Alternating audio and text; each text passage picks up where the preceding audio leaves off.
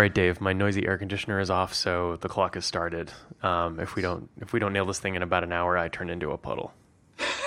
We better hurry up. Was it like 105 there? It's it's pretty warm out here. I'll be honest with you. It's pretty warm in here. But I got this. I got everything cooled down in this little back recording hut of mine. Got this down to a comfortable 80. So if I start audibly sweating, you'll know why. Yeah, if people could hear you sweat through their earbuds, that would be gross. Yeah. I agree. It goes for everybody, including me. Yeah. How you doing? Good. I'm glad to be home. Getting ready to just start the weekend and be off. I'm taking a weekend off. Maybe. Good for you. That's great. How about you?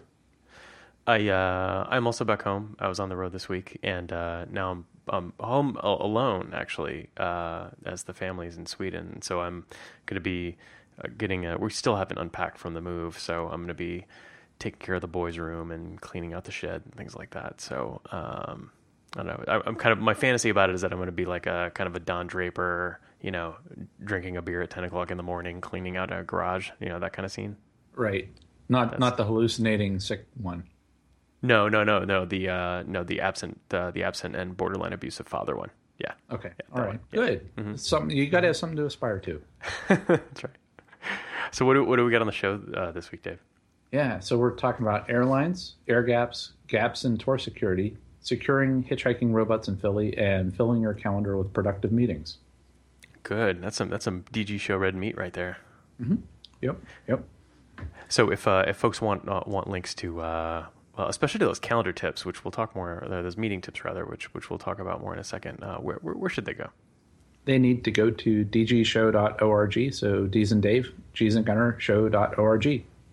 Yep. And again, if you'd like to join Jim Wildman in the DG Show Cool Kids Club and the DG Show Slack there, go ahead and give us a 5-star review on iTunes. Tell us why we're so handsome, why we're so pretty, how we were great beauties in our youth, and we'll get you a golden ticket. Nice. So what's on the cutting room floor? That's pretty well populated. Yeah, it's a good size this week. So you found this video of 1,000 Italians playing Foo Fighters, learning to fly, not serially, like in parallel, like all together, which is just amazing. Like as a feat of logistics, it's amazing, and it sounds great. It sounds fantastic. It's amazing how they pulled that off.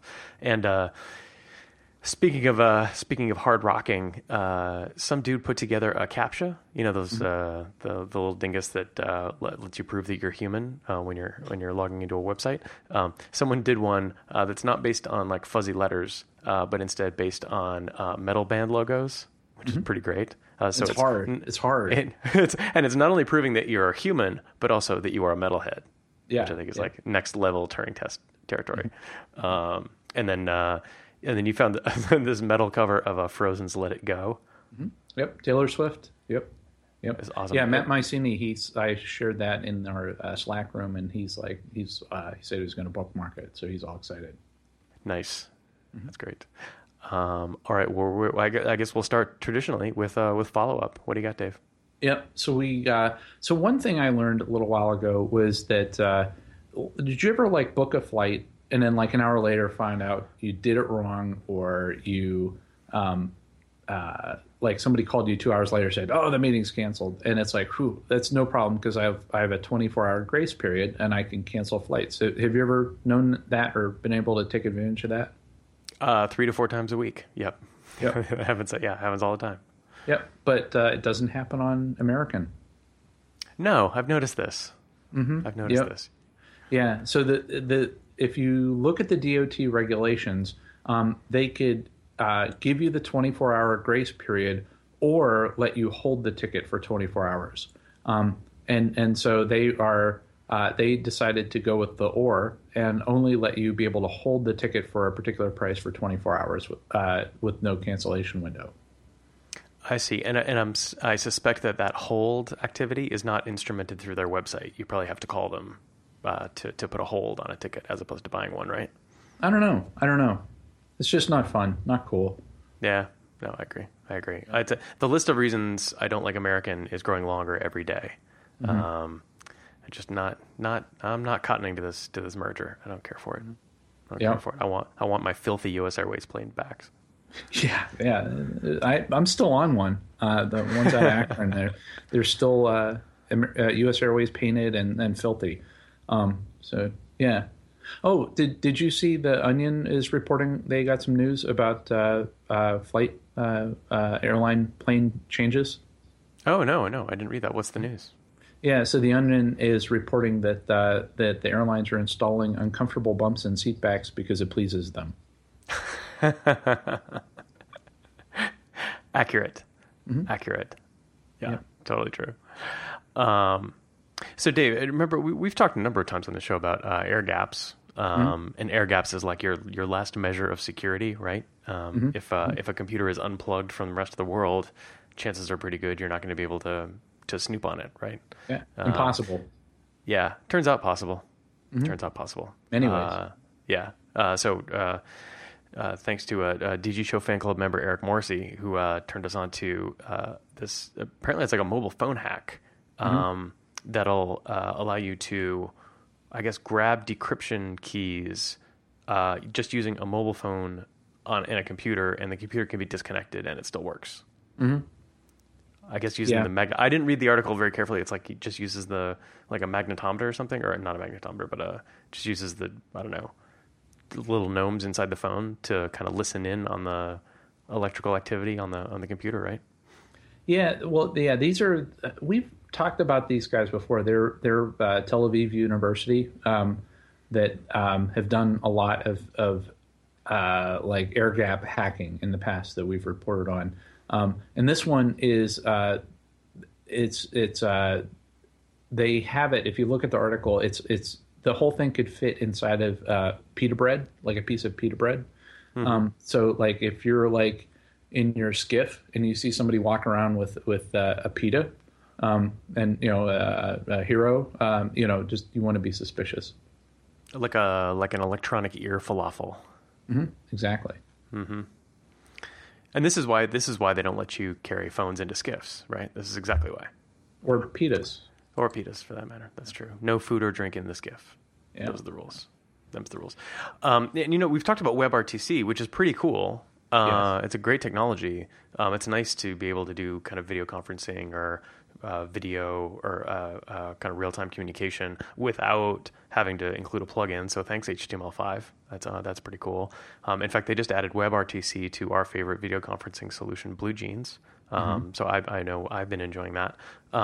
But I saw this article about using WebRTC as an attack vector. Dave, can you guess how they're using WebRTC as an attack vector? Well, go ahead. Tell me. So it turns out that using WebRTC, you can actually discover the local IP address of the person you're talking to. And they don't need to initiate the connection in order for that to be possible. So even if you've turned on all of your secret squirrel stuff on your browser, if somebody interrogates through WebRTC, interrogates your browser and asks for the local IP address, it will divulge it. And so guess who immediately jumped on that bandwagon? New York Times. New York Times. Actually, not New York Times. Actually, the advertisers on New York Times. So they inserted some WebRTC code inside their advertisements. So as you were looking at this ad on New York Times, it was silently reporting your IP address, also known as your location, back to the advertiser. So that's cool. That's fun. Yeah. Well, is it the IP address of your browser, like of your computer? Like if you're connected to your Linksys Wi-Fi at home, and it's reporting 192.168.1.100. Is that what it's doing? And if so, is that a big deal? Well, so here's my guess is that it because they can get your public address just from the web traffic, right? But then getting your local address probably makes it a little bit more specific. Like this person in the house is looking at one thing, and then exactly I'm looking at something, and Lauren's looking at something else, and my wife's looking at something else. Yeah. In the grand scheme of things, not a huge deal in terms of vulnerabilities. Like it doesn't actually divulge that much information about you, but the idea that somebody could add I think everybody understood that that hole was plugged. Like everybody, you know, all the security settings on the browser will allow you to filter that stuff out. Like don't report my location, et cetera, et cetera. But having this new technology, which is great and everybody enjoys, also opens up new problems, right? So as we increase surface area, of course, the number of attack vectors increases. So. Right. So if you look in the past of having, say, Flash as a plugin that has its own attack surface, and then you have your web browser, which may have a smaller attack surface. So you get rid of Flash, and then you do HTML5, and it's all rich. You're decreasing the attack surface by getting rid of Flash, but increasing your attack surface by making your web browser bigger. That's one thing. But yes. And when I heard of HTML5 and doing the WebRTC stuff, I was excited about it, but also scared. It's like, wow, we're adding features, and that's just going to be more places for people to get a toehold from a security standpoint. But I would think that by having it be a published standard and, you know, open source implementations and everything, it'll end up being a lot more secure than something like a Flash plugin that only Adobe has access to the code to. Yes, all other things being equal. I mean, because there's also the thing where Flash is like Turing complete, right? Where WebRTC hopefully isn't, right? Yeah. Yep. Cool. Okay, so speaking of security, so some good news. Got a good news, bad news situation on the Tor front, right? Yep. Yeah, I saw this article. It made me think you're a mom, as a librarian, and so there are some crypto activists that are going around to public libraries and encouraging the public libraries to be Tor exit nodes. So what is that? So for the folks playing at home, what exactly does a Tor exit node do? So whenever somebody is using a Tor client, they connect to the Tor network. It bounces around from internal router to internal router, and eventually, for it to pop out on the regular old internet, it has to go out an exit node, access the content at once, go back, and then the content goes back in the exit node and then bounces back around to get back to the client. And right. So by having, one of the problems with Tor from a security standpoint is that if you have a small number of exit nodes, anybody that wants to do a surveillance state can just monitor that small number of exit nodes. But if you have exit nodes all over the place, then it's going to be a lot harder for traffic to be collected as well as correlated. Yes, like the more exit nodes, the more potentially anonymous you are, right? Yep. But this also doesn't work if you don't have that kind of critical mass, because if I were to turn on a Tor exit node here in my house, basically I would have a bunch of some legitimate, but a lot of illegitimate traffic coming out of it, right? So if somebody was interested in tracking who was visiting, this drug dealing website, and my exit node happened to be the one in use at the time by the drug buyer, I would look like the drug buyer. Mm-hmm. Yep. So that's gnarly. That's kind of that's a hard thing to get around. But if you throw it up in a public library, right, where you have all kinds of different traffic flowing through it, I can see that actually helps. Helps ameliorate that problem a little bit. So that's nice. That's good. Yeah, and you could have, the libraries often have, at least in Ohio, that really good bandwidth too. It's pretty amazing. Mm-hmm. Yep. And then it works the other way too, right? So there's Tor also has this notion of Tor services where you can go to like a special .onion address and it'll reswizzle and you can interact with a web server or a chat server or whatever, not knowing where the actual IP address is, right? Yep. So kind of like going in the other direction. Yep. But it turns out that doesn't work quite as well as we'd like. Yeah. So they've some computer scientists have figured out an attack to be able to de-anonymize those hidden service websites, and they're actually to an 88% accuracy. Yikes. Yep. Yeah. So it sounds to me then for the casual user that's using Tor, that's not a big. It could be a problem for them if they're using one of these anonymized sites and they put whatever personal information that can trace back to them, but it's the people that are running those sites are the ones that are at risk from being de-anonymized. Right, right. And 4 out of 5 are not very good chances for something like that. Yeah. Well, it's almost 9 out of 10, 88%. Almost 9 out of 10. Yeah, yeah, yeah. Yeah. Yep. But for most of us, we don't care because we don't use Tor because we've already given up and we've given Google all our information anyway. Yeah. And one of the nice side effects of this is that they make these great tools. Yep. Yeah. Yeah. So have you seen the be able to see the Google history that inside of Google Maps now? Yeah, it's ironic given this is the the podcast that I'm on, but I was an early and enthusiastic Google Latitude user. Do you remember that service? Yes. Yeah. Yeah. Totally. So like being able to report your location to your friends and be able to track where your friends are and stuff like that. And then I'm also an enthusiastic Google Now user, which is also like has this data in it. But yeah, being able to see this like map of where you were and where you traveled on any given day. And it does insane stuff. Like it knows when you're in a car based on how quickly you're moving. It knows when you're walking. It knows when you're on an airplane, and it knows which flight you were on based on its departure time. It's crazy. Yep. Yeah. And you would think that it's not scary if it's like, oh, I went these places or whatever yesterday, but you could actually rewind like back for years and see all the trips you're doing. And like I did some stuff. What is it called? Your timeline. And so you could take a look. It's like, oh, a couple of years ago you went here and you went here and you had this. You went to this bar and grill and then you went over here and it's all this trail of breadcrumbs that you could see. And so it's kind of scary from them knowing your habits and the places that you visit to be able to figure out, to optimize your ad experience. But I could also imagine from a subpoena standpoint of, oh yeah, that is pretty bad. And you could pause your location history if you want. But that's right. And they also give you tools to delete it entirely. Which is nice and responsible of them. Assuming they delete it. Yeah, sure. Yeah. That's right. Yeah. But so this could actually work in your favor, right? You mentioned subpoenas, and you can imagine how this would be embarrassing potentially, or unpleasant, or at least creepy. To have somebody subpoena your location history for the last 3 years.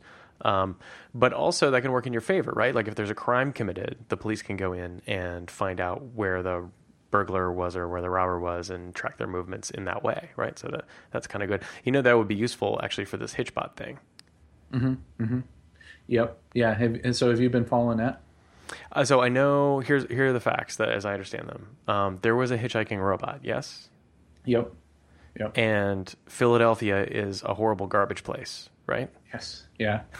And so when Hitchbot, poor little guy, he was gone for like 2 weeks, and he hit Philly, and they just whacked him one.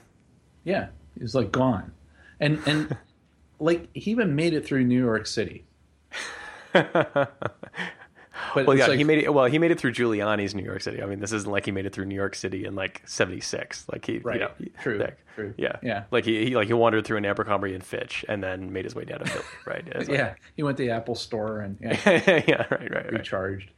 But yeah. So it's like he, and they had a tracker in there and everything, and that the robot just went off the grid. He's we went to Boston and New York City and everything. And he was like vandalized, and I guess there were pictures there of his remains that I put a picture in the show notes, and and I just had to shake my head as far as like if I was to bet money, it would be Philadelphia. You talk about city of brotherly love, but did you hear about the story with the Philadelphia Eagles fans booing Santa Claus during a Eagles game? No, that's hilarious. What's the story? Yeah, so I put a link to the show notes in that, and it reminded me a lot of the Nickel Beer Night story that we talked about a long time ago in Cleveland. But this is where Philadelphia Eagles football team, they were just having a terrible season, and I think it was like one of the last games of the season. They were getting crushed. It was like snowing, where it's like you just would have handfuls of snow. You'd have to brush your seat off and everything. I guess they were going to have like an official Santa Claus person come in and like in a real suit and everything come in and wish everybody Merry Christmas and everything. But this Philadelphia-based Santa Claus said, like, no way. And I forget if it was because it's too cold out or the eagles stink or whatever, so I'm not even doing it, so I'm out of here. And so they found a guy in the audience that just the random guy that was wearing a Santa suit in the stands. So it was this young guy, and they like pulled him aside, and it's like, you're going out on the field, our Santa Claus quit. So they just pulled some guy that was dressed up as Santa Claus. And they took him out to the field, and people so between the cold, the Eagles losing, and this guy was like a really sorry looking Santa Claus, like really just like looked really bad. The fans just started booing like crazy, and there was snow there, and so they just started throwing snowballs booing and throwing snowballs at the Santa Claus. It's a garbage city. Philadelphia is a garbage city. Yeah, I'm saying that for the record. Yeah, it was very different. As me from Western Pennsylvania, it's like we don't do that in Pittsburgh. Yes, it's a difference. It's a whole other half of a state. Mm-hmm. Yeah. So Dave, we've gone like 20 minutes now, and I haven't gotten a Lauren update. What's up with Lauren? Oh yeah, so she actually today was the last day of her internship at NASA Glenn for the summer. Okay. But she was able to crank out another opensource.com article about how she was manipulating data in 3D with a LiDAR viewer. So it's an open source viewer. Awesome. That's awesome. Yeah. What's she going to do without access to all these cool toys? Work on robotics season for this year, I guess. So I just realized you're gonna have a very expensive Christmas. You know this, right? No, she could just go to NASA and it's like use a cave up there and just sign it out or something. But she's done so much this summer at NASA with, I can just only imagine come robotics season, she's going to, from all the debugging, all kind of weird OpenCV code and just like crazy stuff that like robotics is going to be easy for her, relatively speaking. So it was a great experience. And I'm really thankful for the guys at NASA that run the internship program. Is very generous of them. Yeah, that's awesome. That's great.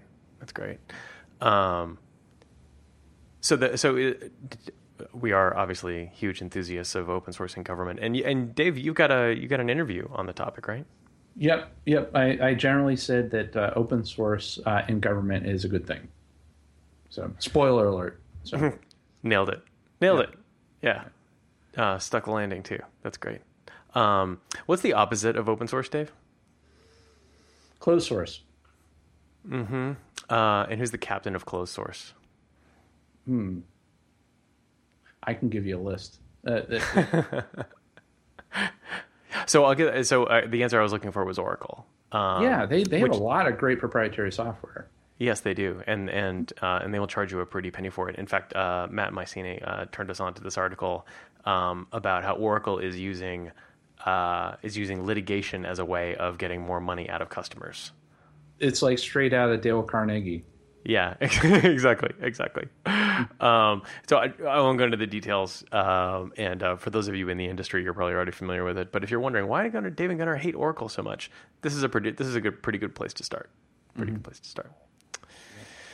Let's see. So, Dave, in my new job, I'm talking about containers all the time. It's I got containers on the brain. And so we got some great container news. Here. North Carolina, we've mentioned this before. I think that that North Carolina, state of North Carolina, their website was running on OpenShift, and actually one part of the website was running on OpenShift, and now there was a great article in State Scoop about how all of North Carolina is now using OpenShift for their web presence, which is pretty great. It's pretty awesome. I mean, it seems like everybody in North Carolina is using OpenShift. It's Zoma. He's doing a good job. But it's the state government. It's universities using it. It's awesome work. It is awesome work. And so, David, we made these announcements around Atomic and the Atomic Enterprise platform. So just a brief explainer. So you got OpenShift, which is like a very opinionated platform as a service. It includes like integrated integrated or continuous integration is included. It comes with all the languages you need. It's kind of like a ready-bake kit for a platform as a service.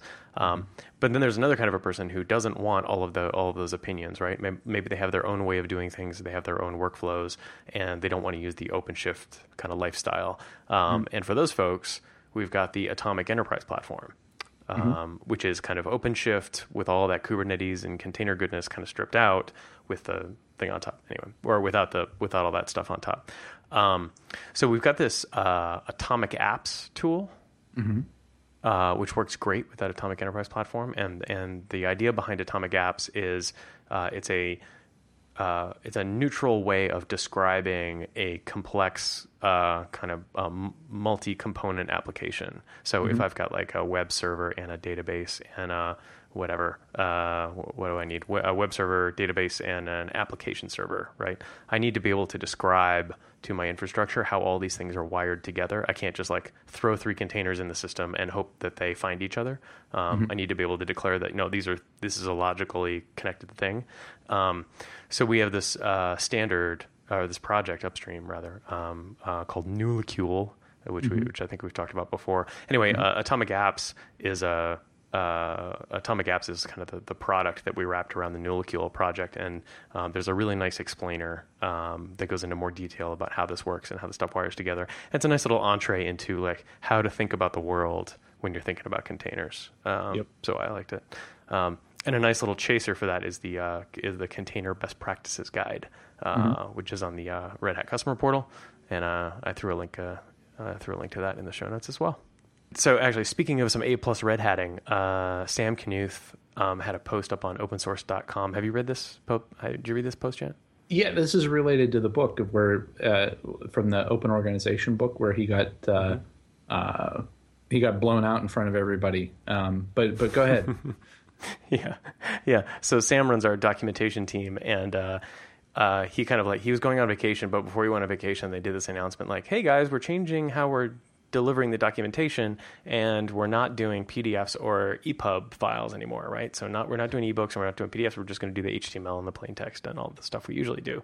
And then he's like, "Peace, I'll be on vacation." And he comes back 2 weeks later, and MemoList is still yelling at him. And poor guy. That's pretty bad. Anyway, he had this article he had up on opensource.com is all about how he took the reaction and kind of made it a case study on like how Red Hat resolves conflict, and how he personally resolves conflict as a Red Hat employee. And I thought it was cool. I thought it was great. Yeah, and it's really, you got to be pretty courageous to, when something like that happens to, you learn from it. But he's like writing blog posts about it, and is a very, it really puts him out there as in a very vulnerable way, and that is pretty courageous for him to tell that story. Yep, totally. Yeah. So nice work, Sam. That's great. You know who else did some A+ Red Hatting? Oh, Burr Sutter. That guy crushed it. He was so good. So you were there for this. You saw the demo in person, right? You saw it live? You were sitting next to me. Oh, that's right. We were sitting next to each other. That's right. Yeah. And I think we talked about it on a previous episode, is how awesome this thing was. Anyway, there's a link to the demo that Burr Sutter did, and it's kind of this mashup of like platform as a service, IoT. What else? There's a bunch of JBoss stuff in there. Anyway, this thing is totally amazing. I encourage everybody to go check it out. It's super cool. Yep. Yeah, and internally they announced the top presenters for the summit, and this will probably come summit time next year. But there's a bunch of people we've had on the show. Actually, everybody that we had many people that were on the show that got top presenter awards. So people like Dan Walsh, Matt Myceni, and Sean Wells, and plenty of other folks as top presenters. So congratulations. Yeah, congratulations, guys. Also, Dave, hey, correlation or causation? That's what I want to know. Kingmakers, yeah. Mm-hmm. Kingmakers, that's right. Speaking of Matt Myceni. Yeah? Yeah. So what's he's like complaining about secure things, right? This is Windows 10. He's talking about Windows 10. Oh, yeah, the Wi-Fi Sense thing, right? Mm-hmm. Yeah. So Microsoft will, like, you go over to somebody's house and you want to get on your Wi-Fi, and you actually have to like talk to the person, and then they got to give you the Wi-Fi password, and then you got to type it in. With Windows 10, it looks like it allows you to save all your passwords up to the cloud and then share it with all your friends on your social networking. Man, that's awesome. That's awesome. Mm-hmm. Man, I'll never have to secure anything ever again. Yeah. And which, and I've heard like some descriptions of it where, it's on by default. And it kind of makes sense if you're doing like some crazy Wi-Fi password that is like 5 million characters or something like that would be hard to type in on a mobile device.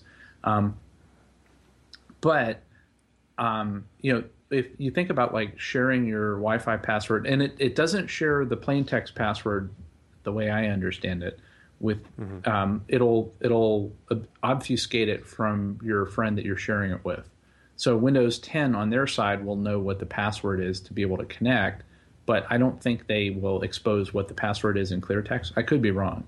But okay. The problem I have though is that how many people have social media friends that you, or quote unquote friends, that you wouldn't necessarily have them in your house? Yes, that's true. And also there's the other thing too, which is like, this is an awful lot of engineering to solve a very small problem, right? Yes. Like, how frequently are you hopping into different people's, like, how often are people changing their Wi-Fi passwords, and how frequently are you moving to people's new houses, brand new, like, unless you're like some kind of like crazy couch surfer or like Airbnb person, like, who cares, right?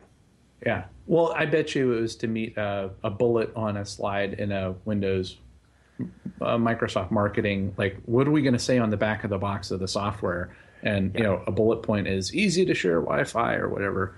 And, that's right. And I don't, the whole point, I don't know. I think there could be a better technological way to do the Wi-Fi passwords without giving them out either. I would hope so. Yeah. And it's a little bit like, what's the internet trope? Like, every software grows to the point where it reads email. It has its own email client. Yeah. I think we have to update that. Like, all software evolves to the point where it connects to Facebook. Yeah. And like with your Wi-Fi password in your phone, like you could share your Wi-Fi passwords up with Google so that whenever you add a new device, it'll pull down all those passwords for you. But that's just for you. Whereas in this case, Microsoft is like, oh, why limit it just to sharing the password with your devices when you could share it with all your quote unquote friends' devices? Yes, and you trust me, so I'm going to share it with you. I'm going to share it with your friends on your behalf, right? Yeah, and like I've seen too, like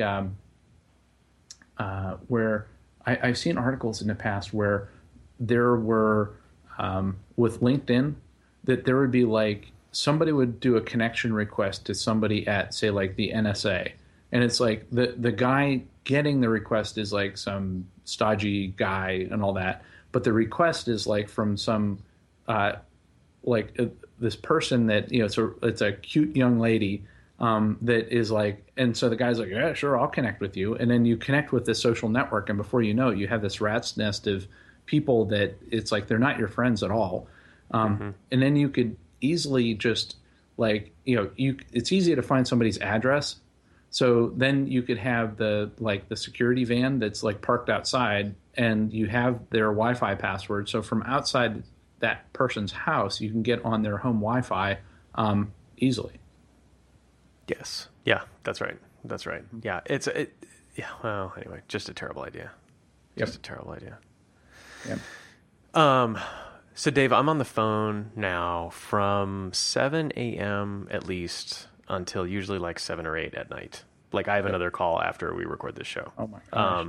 Yeah. So it was with an Imperious Detachment that I read this screed on Boing Boing from a freelancer who is upset that her time is being wasted on kickoff calls. So she writes for magazines for a living, and before she writes before she gets a contract, usually the editor or the consulting editor or the hiring editor or whatever they call it, wants to get her on the phone and talk with her before she starts writing the piece, right?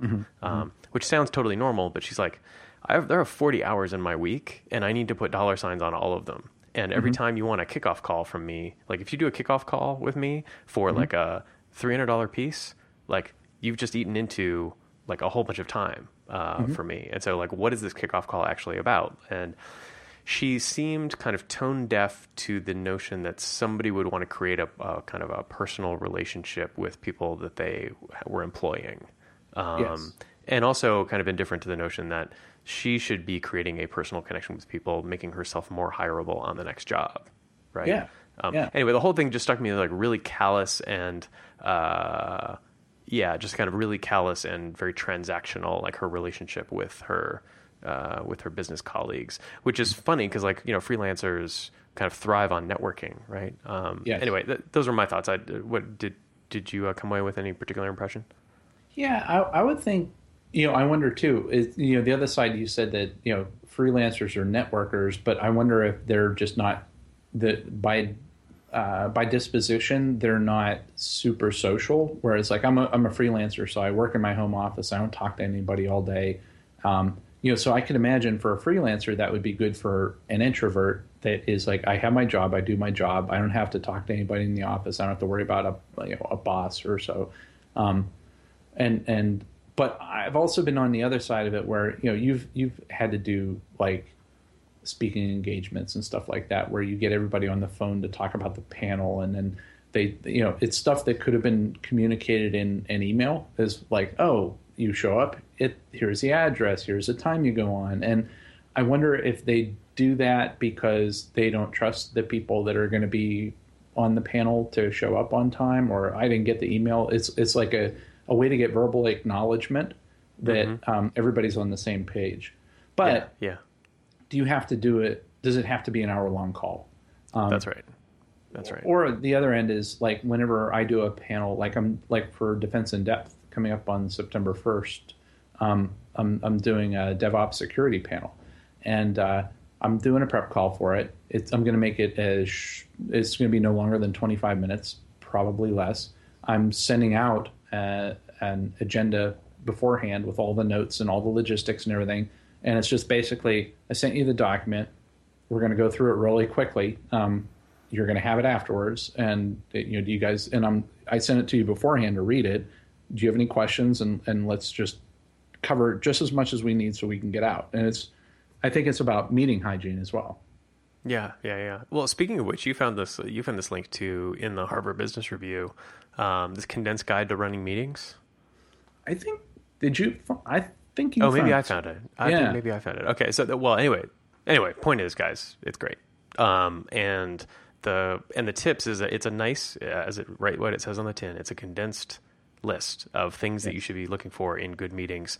And this is DG Show approved. I mean, we've talked about all this stuff. So it goes through, you know, so like no more than 7 people in the meeting, right? That's the 2 pizza rule, which we're both fans of. No devices in the meeting, which yes, that sounds great to me. Stand up during the meeting, right? That's an old trick. No update meetings, which I saw this and I hollered, comrade. No update meetings, like holding a meeting, taking 16 people to tell them in person, like give them a status update on like every project that everybody's working on. And the other 15 people are, so there's 16 people in the room, one person's talking, one person's listening, and the other 14 they're on their device doing something else. Yeah, that's right. And then here's a life hack. If you see it turning into that kind of a meeting, if you're moderating the meeting, cold calling people, like calling people out to get them engaged, like it's the old elementary school teacher trick, right? If some kid is like trying to hide in the back, you call them out and ask them when George Washington was born. That seemed like a good idea to me. And then Dave, what is the one golden rule for setting a meeting that we haven't mentioned yet?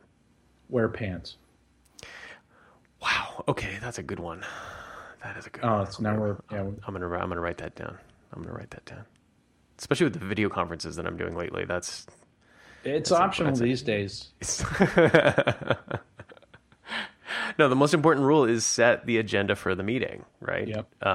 Like if you are going to, more than once, I'm not going to name any names, but like more than once this week, I've had somebody on my staff schedule a meeting with me and 8 other folks representing God knows how many hundreds of dollars of people's time and attention, and not a single indication as to what we were going to talk about. Yeah. Yeah, it's like to me, it's like people treat it like a murder mystery. Like you find out who the murderer is, and it's like, just tell me why I'm showing up and give me a reason why to show up.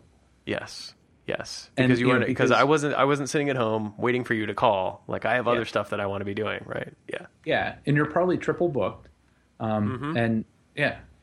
Yeah. Have you read that there's a blog post from 2009 about makers and managers? Refresh my memory. So this was on Back to Work, the podcast a couple weeks ago. Merlin Mann mentioned it about makers and managers. So one of the things, so I read the article and it made it, I wish I would have read it back in 2009. But it made so much sense to me where you have like engineering types that are in their cube, they're writing code all day, and for you to get into the zone, you can't be like interrupted all the time. As far as it's like think about having like a 10 a.m. conference call. So you get to your desk at 8. It may take you 4 hours to get into the zone or 3 hours to get in the zone. And then you have that interruption at like 9 o'clock or 10 o'clock for some status meeting. And then that just totally breaks your momentum. And then you got to start all over again. Then you have lunchtime. And then that breaks your momentum. Then you do it again. You have another meeting. And so it's really hard to be productive. And people get really cranky if you are somebody that is more like a developer. Whereas if you are a manager is, they have meetings all day long where their whole point is that they're not there writing code. They are they're directing people's work and making decisions and stuff like that. And so for a manager, they don't have a problem having like calls backed up day to day, or unless they're working on something where they got to put their heads down and hide and get something knocked out. It's okay to have like a half-hour interruption or have somebody walk in on you or something like that to talk. And once I understood that really made a lot of sense for being mindful of when you interrupt engineers or even personally, like sometimes you're developing something and you get in a zone and you don't want to be interrupted to break that flow and lose that momentum.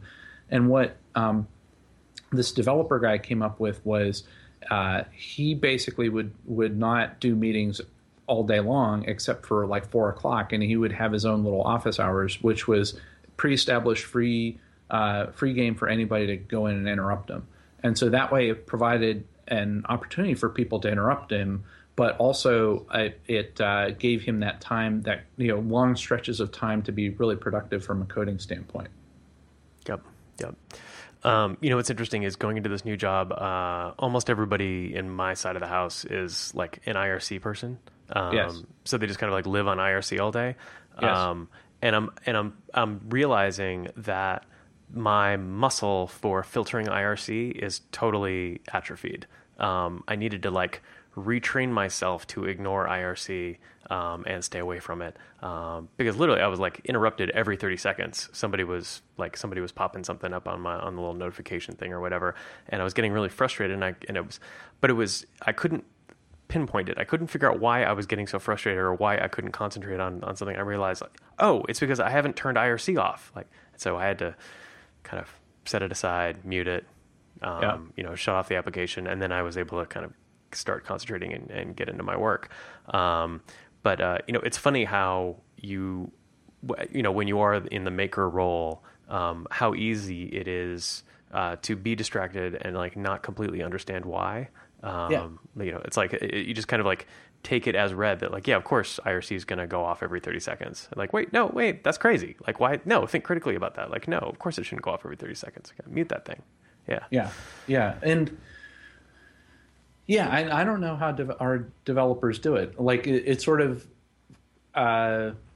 so now like I just said about the whole makers and managers thing, it seems like they're okay being interrupted with IRC, but not necessarily a 30-minute meeting. Here's my hypothesis, is that the IRC ping is the developer equivalent of a phone call.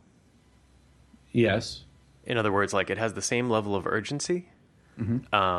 You know, kind of like, I need to talk to you right now, so I'm getting to you on IRC and not sending you an email, right? Because like in the developer culture, like getting on the phone is like, no, I never get on the phone. The only reason I get on the phone is like if my boss told me to, or if I had to talk to a customer. I would much rather stay to my keyboard, right? And so, but you need an outlet, right? Because if you need to reach out to somebody and let them know that you want something, then you do it through IRC. So anyway, and they already have all the coping mechanisms in place, I hope. So just as a maker, when you're in the maker role, like being careful to actually make sure you have all the coping mechanisms necessary to keep your head clear as you're doing your work. And then when you're done, you can turn on IRC and Slack and everything else and go back into manager mode. Yeah, or email. And that's where, or email. How many times have you been, like, this happens to me a lot. It's like you just felt like you're exhausted by the end of the day because you work really hard. And then you ask, what have I done? And you basically just, it was email whack-a-mole and just letting the, like you said, email be a collaborative task list that anybody could add to, instead of you guiding your own email. And like the past couple of weeks with the job change and everything, a lot of the email, it's like I just sort of let go and I'll answer it in the morning and in the evening when nobody's around to reply to me. That's important. Just to take advantage of the asynchronousness. And the other thing I do too is, like, even if I reply to somebody at night, I tend to schedule the email to go out at 7 a.m. So I'm not creating an interrupt on their phone and make them feel like they're obligated to reply to me at 8 o'clock at night. Yep. Yeah, absolutely. Speaking of which, Dave, I got to get ready for this call. Yes. Poor you. It's like 7:20 Eastern and on a Friday. Yeah, this is life, and this is what management looks like, kids. Yeah. Don't try this at home. Yeah. Don't try this at home. All right, Dave. So if folks want to learn more about everything we talked about today, if they want to see the condensed list of running a good condensed guide for running a good meeting, if they want to see photos of a HitchBot, where should they go? Or the metal captchas. They want to go to dgshow.org. So D as in Dave, G as in Gunner, show.org. All right. Dave, have a great weekend. Yeah, you too. Thanks, Gunner. And thanks, everybody. Thanks, everyone.